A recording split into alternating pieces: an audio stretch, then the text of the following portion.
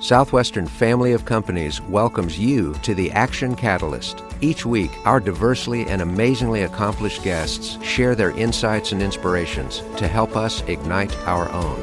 So let's invest attention together to breathe, to reflect and refocus, and decisively defeat that voice we call Mr. Mediocrity. Then let's enjoy moving forward to make a positive difference in our world. Southwestern Advantage is about so much more than just helping your family with education. Our company is the nation's oldest entrepreneurial program, helping college and university students build character and develop the skills they need to achieve their goals in life. These are the kind of skills employers seek that cannot be taught in a classroom. Skills such as problem solving, effective personal communication with people from all walks of life, confidence, attitude, goal setting, and more. Since 1855, the Southwestern Family of Companies has invested in purpose-driven people who are inspired to build principle-guided businesses that impact the world. And for many, that purpose started with a summer at Southwestern Advantage. But this program isn't just about growing the young men and women whom you'll see in the community. It's also about growing your own son or daughter, and the educational resources they will bring to your home are second to none, with learning systems that address the whole child, from preschool to 12th grade. Uniquely designed by top educators, these resources serve the modern needs of today's private, public, and homeschooled students. They're kid-approved, parent-preferred, and teacher-recommended. At Southwestern Advantage and the Southwestern Family of Companies, we invest in building people and inspire them to achieve their goals in life to positively impact the world. Learn more at southwesternadvantage.com/action. Welcome back to the Action Catalyst. Today is a real privilege for me. I have the opportunity to sit across from Dave Ramsey. Dave is the CEO of Ramsey Solutions. And for people that are probably living on a foreign country or on another planet, you probably may not know everything about Dave. But anybody in the U.S. probably does. Dave has helped literally millions of people. And Dave, I'm one of those people that you helped. Cool. I will always remember, even though you may not, having the chance to pick you up at the airport in Fort Walton Beach, Florida in the mid-'90s. Oh, I do remember that. We were having a Southwestern Company sales leader meeting, and you came and did a 3-hour financial piece, even before that was a concept, seminar for all of us. I might have had a little hair then. I think we both had perhaps a little bit more than we did at this time. But it was life-changing for me. It was for so many people. And I know you've had a big impact on Southwestern. You've known about our company, I guess, for quite some time. Absolutely. We're big Southwestern fans. And, a lot of people in my age group, even in my peer group, are alumni of Southwestern in one way or another and have gone on to be very successful in other businesses. And so lots of my friends and people that work on our team and everything else have Southwestern in their blood. Oh, I think that's awesome. Well, I'd love it if we could just start by having you share some of the major pivots in your career. I know that famously you were into real estate as a very young man and amassed a $4 million real estate portfolio by the age of 26. But then by the age of 30, it was all gone. What did you think about at that time, and what caused you to basically not give up, but instead to say, I've got to rethink the way I go about life. I've got to rethink the way I think about money. I've got to rethink a lot of things.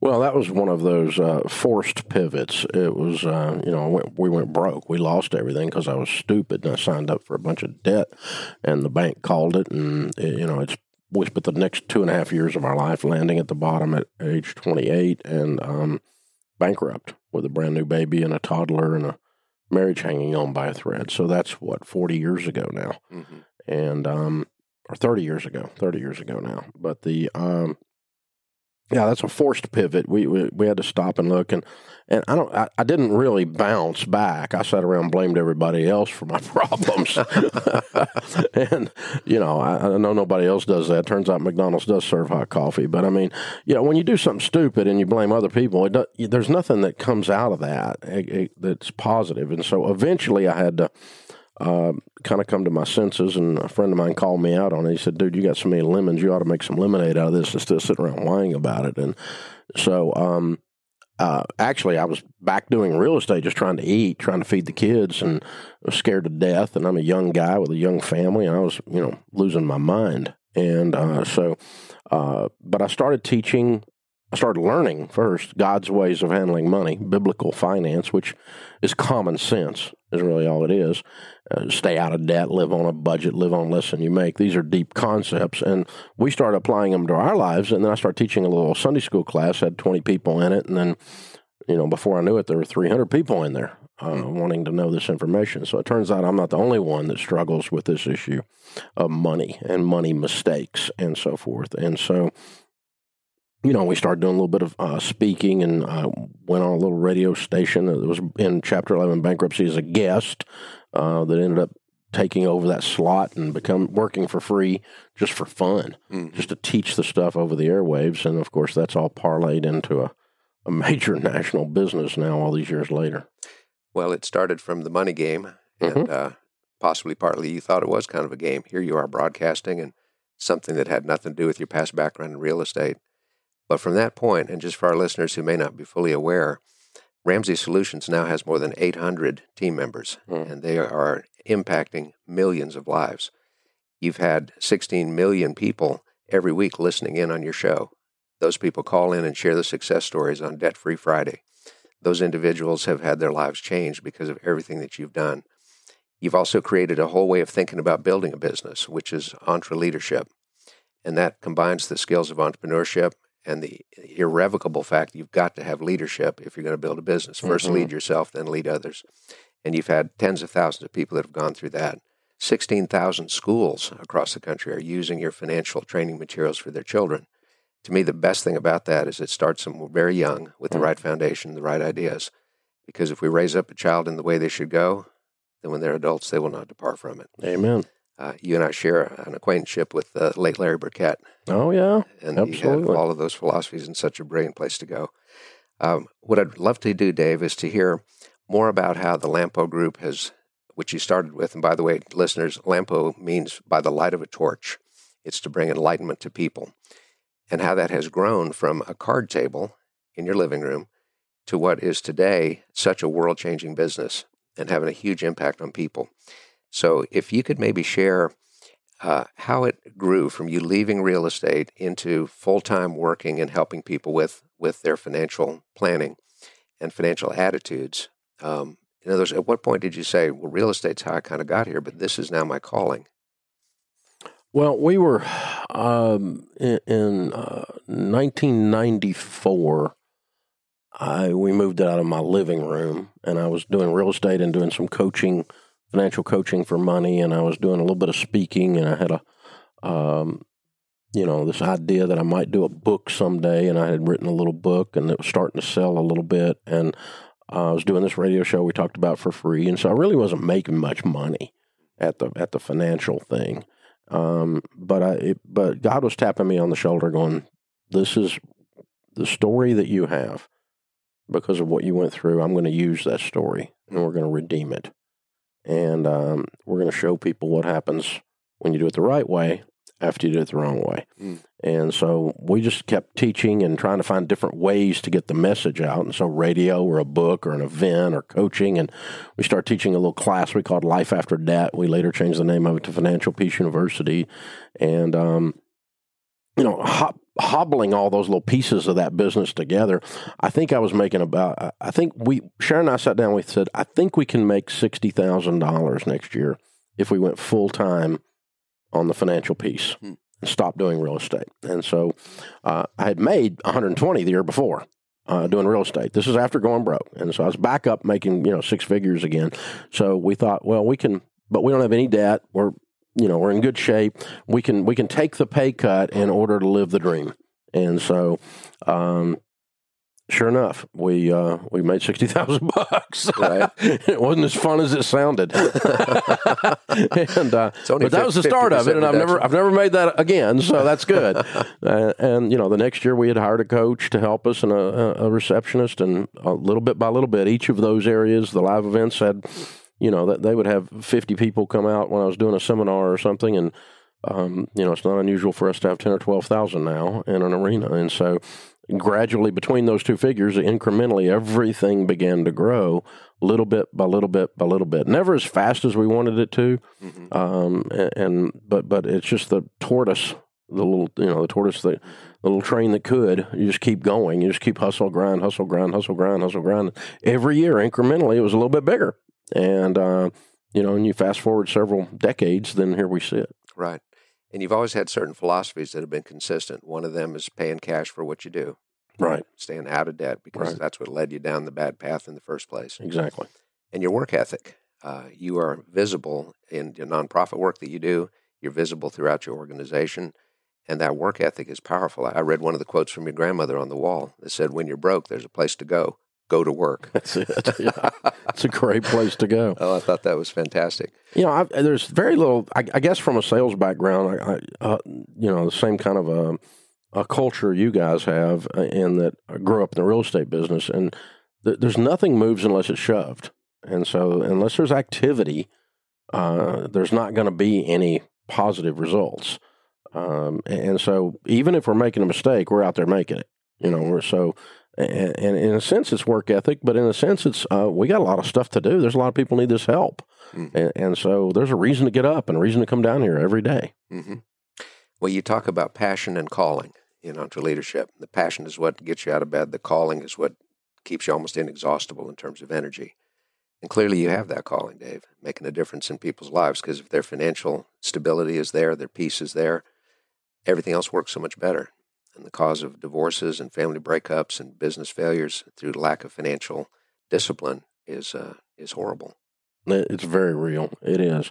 It didn't start out as a calling, though. I mean, it's evolved into that. It started out as almost entrepreneurial. I saw a need, and I knew the need because Sharon and I had been broke, and we knew what it felt like to be scared. And so we just saw a need and tried to fill it, try to help somebody else not feel that way, try to help somebody else get their credit card debt paid off, get rid of that student loan that's been around so long you think it's a pet. And we saw that need, we saw that sense of, simple entrepreneur, find a need and fill it, that kind of a thing. And then that worked.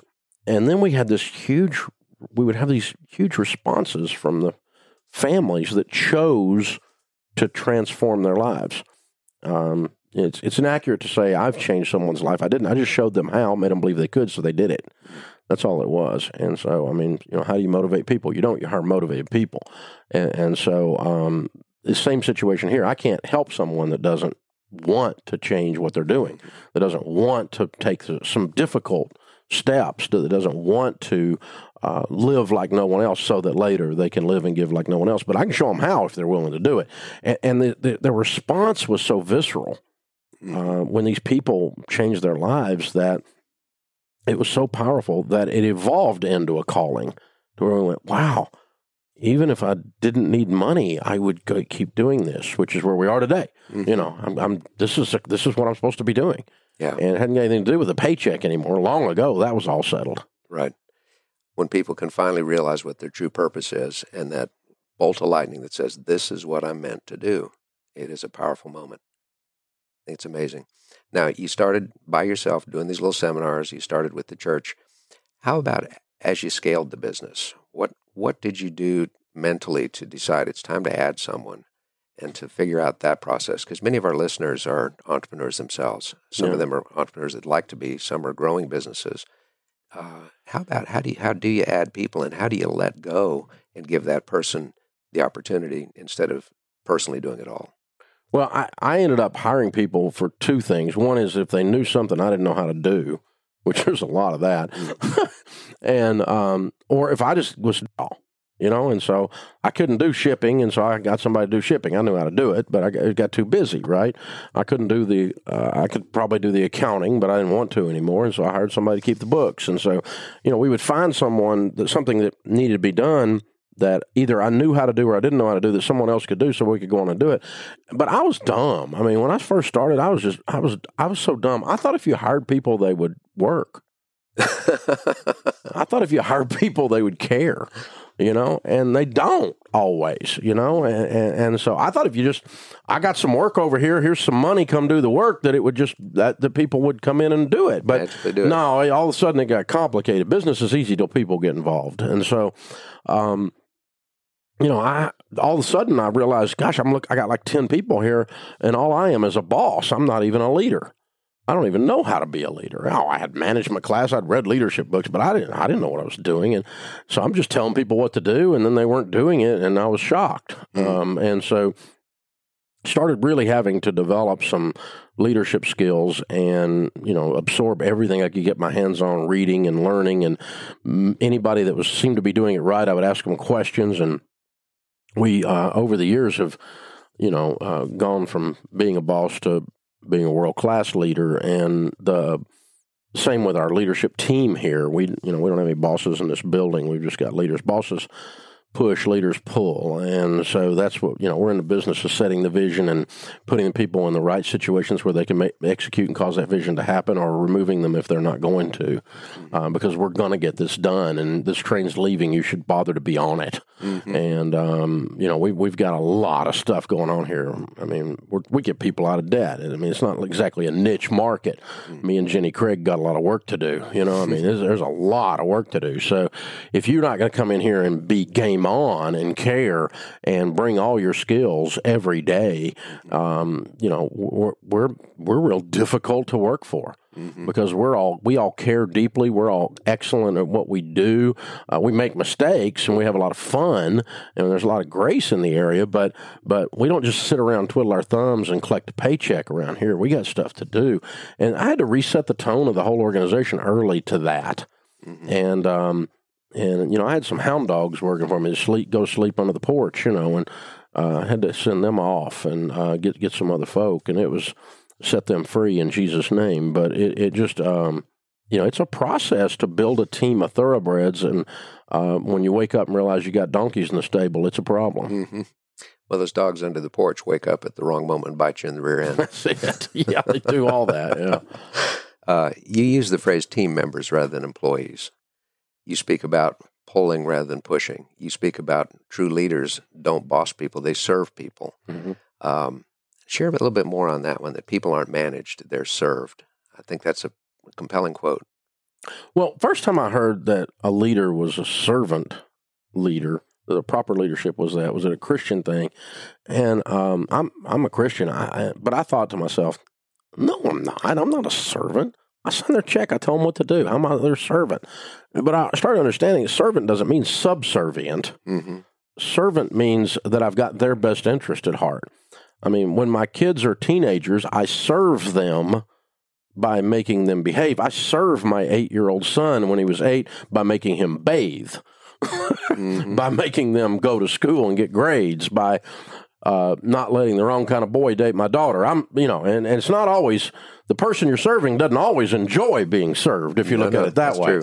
But I have their best interest at heart. I'm not doing this for me. I'm doing this because, son, if you're 8 years old, you don't learn to bathe, you're going to have trouble in life. You're going to have hygiene's a thing, And so, daughter, if you date this scallywag character, you're going to have a long life. It's not a good thing. Bad things are going to happen. And so, and the same thing's true with our team. If you're not good at your job, you don't know how to do the job, I'm not serving you by leaving you in the position.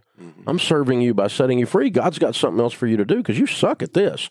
So he's got something else for you to do. So I start realizing that's what all servant means, is I care about them as I care about the whole group, as I care about the mission of the place. And it's not, I'm not just trying to extract labor from the labor force. We actually do all kinds of things for our team members. When, grandma's ill, or we had one this year that just the other day, her special needs child passed away. I mean, oh my gosh, the whole place shut down. We're all in tears. But we love our folks, but you still got to get your job done, because I'm not serving you by sanctioning your incompetence. That's not serving you. That's just being codependent. And codependence is not serving. And so I'm just going to love you into excellence. And maybe excellence is not working here. You can go to heaven and not work here. I like that phrase. We're not sanctioning their incompetence. Help them realize that if they can't win here, there's someplace else maybe they're meant to win. Well, I'm sure a different setting. Maybe they don't like my attitude, or maybe they don't like the way this place runs and guns. And because we're gunslingers, we get her done, baby. You know, and not everybody likes that environment, and that's okay. That's cool. If you want a more laid back, artistic environment or something, then that's where you're going to flourish. Then that's where you ought to be. Right. Well, hundreds of people feel like this is the place to go because you're consistently voted one of Nashville's best places to work. And that's an anonymous survey that goes to employees. So well done on that. Thank you. Making a difference. Dave, over the years, I know that you've hit some brick walls. Every business builder does, something that you can't see over it or around it, or you don't even know if you can even get through it. What's your mindset when you hit a business setback that you just don't have a clue? The problem-solving steps you go through, and most importantly, your own self-talk when you hit something that you haven't hit before and you're not sure what to do about it. How do you guide yourself first, and then how do you guide the problem-solving? Well, I mean, the more you do that, the easier it gets. Because emotionally, as far as controlling your own emotions, the first time you run into something like that, it's like you want to sit in the corner and suck your thumb and whine a lot. But the more you overcome something you didn't think you could overcome, the next time something comes, even if it's a bigger thing, when it comes, you go, well, we did these other three things, so I know we can do this. I just don't know how yet. And so you start to build confidence on your ability to solve these problems and your team's ability to solve the problems. So, the first thing I do when we run into something I don't know what to do is I gather our top minds in the building around that problem, and we sit and talk about it. The Bible says in the multitude of counsel there is safety. And so it doesn't have to be a bunch of vice presidents or senior vice presidents or operating board members. It could be, I don't care who it is. It could be the maintenance guy if he's got one of the answers, So who's got the data and who sees things in this particular space that we have a problem? And let's all sit and talk that through and, let's decide how we're going to react to this. It could be an adversarial thing where somebody's coming at us and we go, okay, do we punch? Do we dodge? How are we going to react to this adversarial thing? What's the proper thing? What's the right spirit to approach it with? And what's the end game we want? And we just sit and talk. And it's amazing then if that group of people will do the second thing, and that's we need to create several options of how to deal with this issue. Options are power. They give you confidence because you say, well, if that one doesn't work, then we can do this one. And if this one doesn't work, we can do this one. And our worst case scenario is that one, And so you can kind of lay them out pretty quick, and the critical thinking skills will stack them for you. And you go, well, that's what we hope happens. But then if it doesn't, then this is what we could do. And you kind of flow chart it out, so to speak, and you create a decision tree and know where you're going. You don't have to draw it out, but I mean, everyone kind of says, okay, these are the three things, and they're in this order how we're going to respond or how we're going to try to tackle this or what we're doing or something. And sometimes it means that we have to staff it. Sometimes it means we have to get resources or we have to wait. That not doing something is a possible decision. Sure. I'm waiting. We're not ready to answer this yet. We're not ready to get there yet.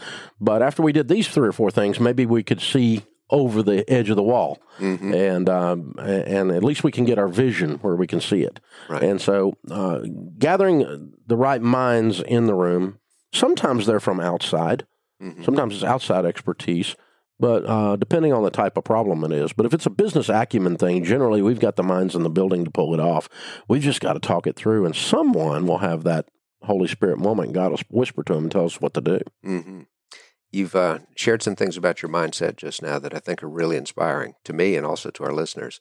First, when you're faced with this brick wall, you say, haven't faced this one before, but we've faced others.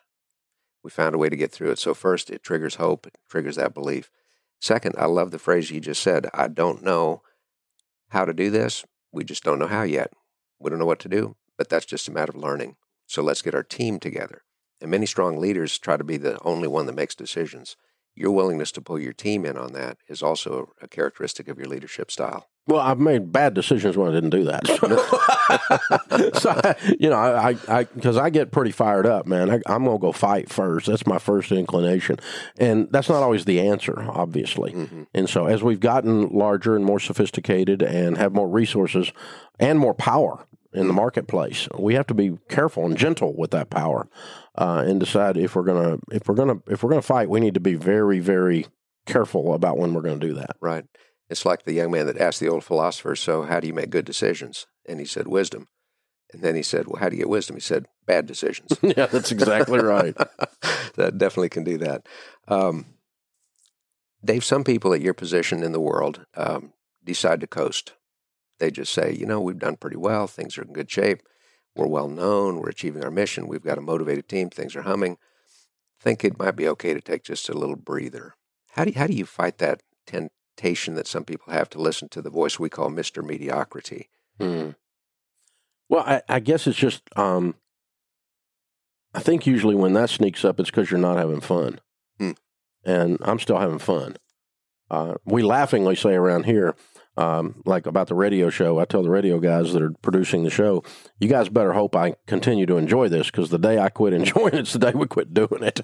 So, as long as I'm having fun. But I mean, we've all listened to shows that somebody's not having fun, and you can tell it on the other end of the microphone. So they should have quit. They should have stopped. Right. And when do you move to the next chapter or the next thing you've got to do? And when it ceases to be fun.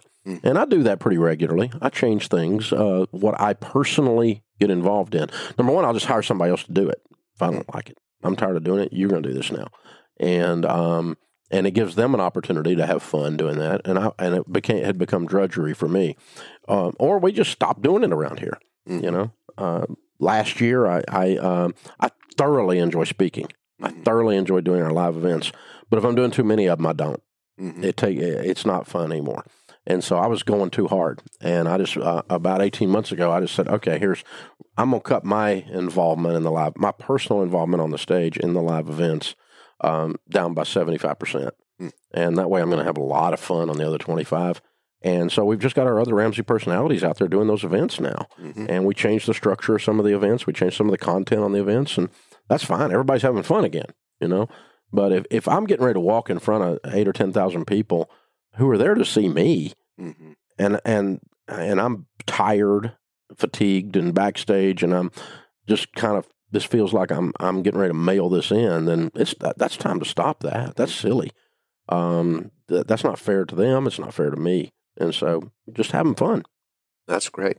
One thing that has to be fun for you is seeing that one of those world-class presenters is your daughter, Rachel. It is very fun. Rachel has been out to Southwestern and done seminars for our young people at the end of their summer. For many of them, it's the first time they've had a significant pile of money.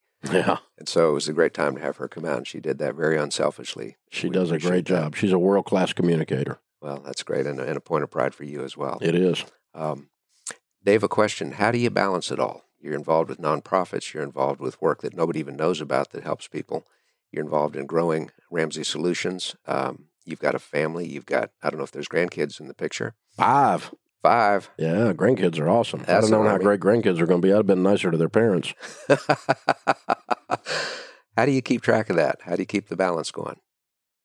Well, I think balance is mythology. I don't think anybody's balanced that wins at anything. The trick is that over the scope of time to have some balance. But in a given block of time, in a given 90-day period, you might not be in balance.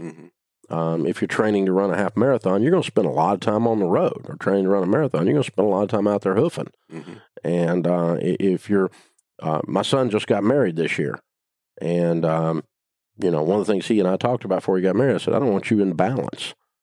I want you and her together all the time. And if your friends don't think that's balanced, then who cares? They should spend that first year really locking in, tying in together. First year is very, very important. Now, if they've been married 10 years and they don't have any friends because all they do is spend time with each other, now that's starting to get weird, But right now they're out of balance. They should be. When you're launching a business, when I was launching this thing, man, it was 16 hours a day, 7 days a week. We were busting it. And I wasn't in balance. But Sharon and I are looking at it and saying, this is what God's saying to do. And so, yeah, we're not going to be as attentive to our marriage. I might miss a soccer game, a 4-year-old kicking a ball down the thing, I didn't miss them all, but I did miss some. Because I was out of balance. But then later on, I can, work like no one else. Now I can work like no one else. I do whatever I want to do now.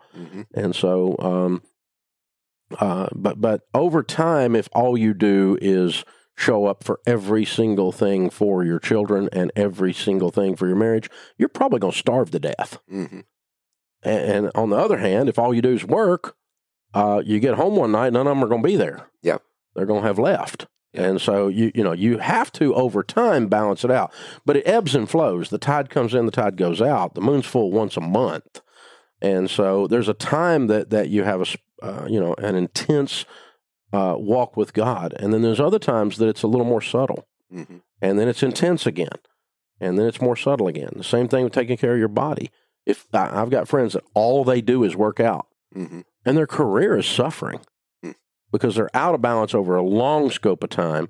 But if you don't take care of your body as a part of the rhythm of your life, your career is going to suffer because you're going to end up in the hospital all the time. Yeah, absolutely true. It's a misnomer that balance means equal portions of priorities with equal portions of time. I think if you try to touch every base every day, you'd go bananas. You would. Too many bases, not enough legs. Very true. And Solomon put it best when he said, there's a time for every purpose under heaven. For everything, there's a season. I think that's awesome. Dave, what do you do consciously about managing your own self-talk? Self-talk is something that everybody's got. Nobody can avoid it. Over the years, you must have had times when your thoughts went in wrong directions and you learned how to rein them back in. What can you share with our listeners about that inner dialogue and how to keep that moving in the right direction? I had I grew up with a silver spoon in my mouth, not in the sense that we were rich. We weren't rich, but Mom and Daddy were in the real estate business, and so as young people, they plugged into some of the same wonderful speakers and thought leaders that you guys plugged into at Southwestern. And so, I'm 10, 12 years old and sitting in Dale Carnegie class, reading How to Win Friends and Influence People. I'm with my dad. He would take me to these sales events and hear Earl Nightingale and Zig Ziglar and Paul Harvey and reading Napoleon Hill and so I that stuff was ingrained into me in my early adulthood and teenage years to the point that I'm pretty much a weirdo on that stuff, and I think it has affected my quote self-talk unquote, and it really made me believe, not unreasonably and not illogically, but I really believe you can do almost anything if you're willing to pay the price and take the time. If you're willing to lay it out there. Now, not almost anything. Within reason. I have no desire to be the president of the United States, zero. Mm-hmm. And I probably couldn't be if I wanted to be, So I don't, that's an unreasonable thing. But I think we can grow this business to double. I can see that. And triple and 5 times. It's $200 million now. It could be $1 billion. I can see that. That's very possible. Now, I probably got to know some things I don't know today and do some things I don't do today, and some of the people around here too, to get there. Otherwise, we'd already be there. Mm-hmm. But it's doable and reachable, and that kind of a faith element, and of course, my walk with God. I can do all things through Christ who strengthens me. Mm-hmm. I really do believe my Heavenly Father's crazy about me. He's got a plan for me. It's not to bring me harm, but to bring me hope. And does that mean I don't bump my toe or fall down and, do stupid stuff? Oh, of course I do. Mm-hmm. Of course I do. It doesn't mean any of that. But there's this idea that, this too, we'll get there. We can do it. This too shall pass. We'll get there. Mm-hmm. That optimism that's based upon faith, that's based on a foundation of work ethic, it's based on the right principles. It's a decision. Yeah. Just look at the glass and say, okay, is this glass half full or not? Mm-hmm. Make that decision and then act accordingly. Yeah. I just never met anybody that sat around and whined and believed negative things that got anything done. Mm-hmm. Well, we've all done some of that. It just doesn't get you anywhere. It doesn't cause me to. It doesn't take me where I want to go, and so I'm not going to do it. It's an act of will. Right. Absolutely. Dave, your organization today is 800 associates, team members. It's continuing to grow. They're far-flung. They're diverse geographically. They're spread into different business niches. What are some things you do to keep the philosophies in alignment and the beliefs in alignment with this large group of people in different places doing different things? We spend an amazing amount of money and time on that. Okay. We have a staff meeting. The whole stinking place gathers every Monday morning for an hour. Okay. And we share success stories, and we share problems, and we do recognition, and we reiterate a core value, and talk about that, and then we enforce them.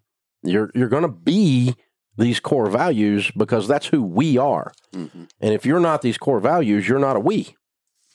And so this is who we are. This is how we think. And if you want to be here, this is who we are. You don't have to be here, but if you want to be here, this is who we are. Mm-hmm. And if somebody isn't that, we move them out. And the ones that are, we lift them up. And so people see that and they go, okay, this is real. This is not just a brochure filler. These aren't just things we put on the wall. This is how we act, how we think, how we see ourselves. And so we're going to care deeply about that. And so communication of that and enforcement, so to speak, of it, that's probably a strong word, but the integrity would say that we need to align our actions with what we say our values are. Right. And so when we don't move somebody out who doesn't run those values, then that's a lack of integrity, organizational integrity. And so we have to do that. And then everybody goes, oh, this is real. They're not kidding, and then we started off with their onboarding. At the end of their onboarding, at the first 90 days is when you become official, because you've decided to stay during that probation period, and we decide to keep you during that probation period, which is 99% of the time what happens. And I do a thing with all the new team members at the 90-day mark. We wrap with Dave. We bring in Chick-fil-A reps and sit around and talk, and I answer questions for them. And I always ask them, what have you discovered about this place since you first got here? What's your aha moment? Mm-hmm. And a lot of times they're a little shocked that we are actually who we say we are, that the audio meets the video. Yeah. And it's like one of our core values is no gossip. We'll fire you for gossiping. And nobody believes that until they work here. Mm-hmm. Because we'll fire you for gossiping. Mm-hmm. I mean, we will. We're not going to have it. This filth, this trash, this nastiness, we got stuff to do. It's too hard to work together when you can't trust people. Everything moves at the speed of trust. So we enforce the crap out of that, man. Mm-hmm. I mean, it burns my butt up when people run around talking about people. You got a problem, you hand the negative to your leader. That's not gossip. But when you sit around and talk to everybody else that can't do anything about it, that's just spreading trash and filth through the place. Well, toxicity. And so they're always like, I heard it. I hoped it was true, but I've never worked in a place that acted this way. Mm-hmm. And no one in here gossips, and we all like each other, and I work with smart, happy people, and it's weird because no other place I've worked is that way. And that's what they always tell me in these 90 days thing. The second thing I do in that 90-day thing is I remind them that this whole place will disintegrate and become one of those other places if they are consumers of culture rather than producers of it. And so you're now French as of that 90-day. You're we. Mm. It's not us and them. You're one of us, and so you are a member of the team, and that's not just semantics. You really are a member of the team. So you're really, if you like this place, you need to reproduce the things that you like here about it, and so help us. Do the things that make you glad you're here. You work with a bunch of happy people, so be happy people. You want to work with a bunch of smart people, so be smart people. You want to work with people that care, so care. And you got to be producers of culture, because I can't dictate one guy over 800. There's not a chance I can dictate culture.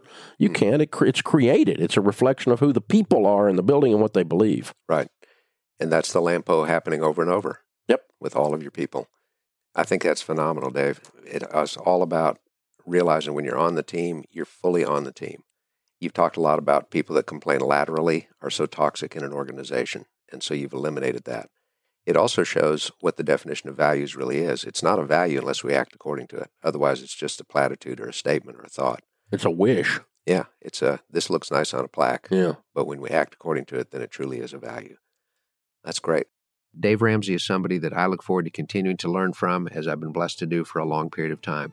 And hope you've enjoyed the time with him as much as I have. If you enjoyed this podcast, please make sure to subscribe. To stay updated on everything that the Action Catalyst is up to, make sure to follow us on Facebook and Instagram at Action Catalyst Podcast and Twitter at Catalyst_Action. Thanks for listening.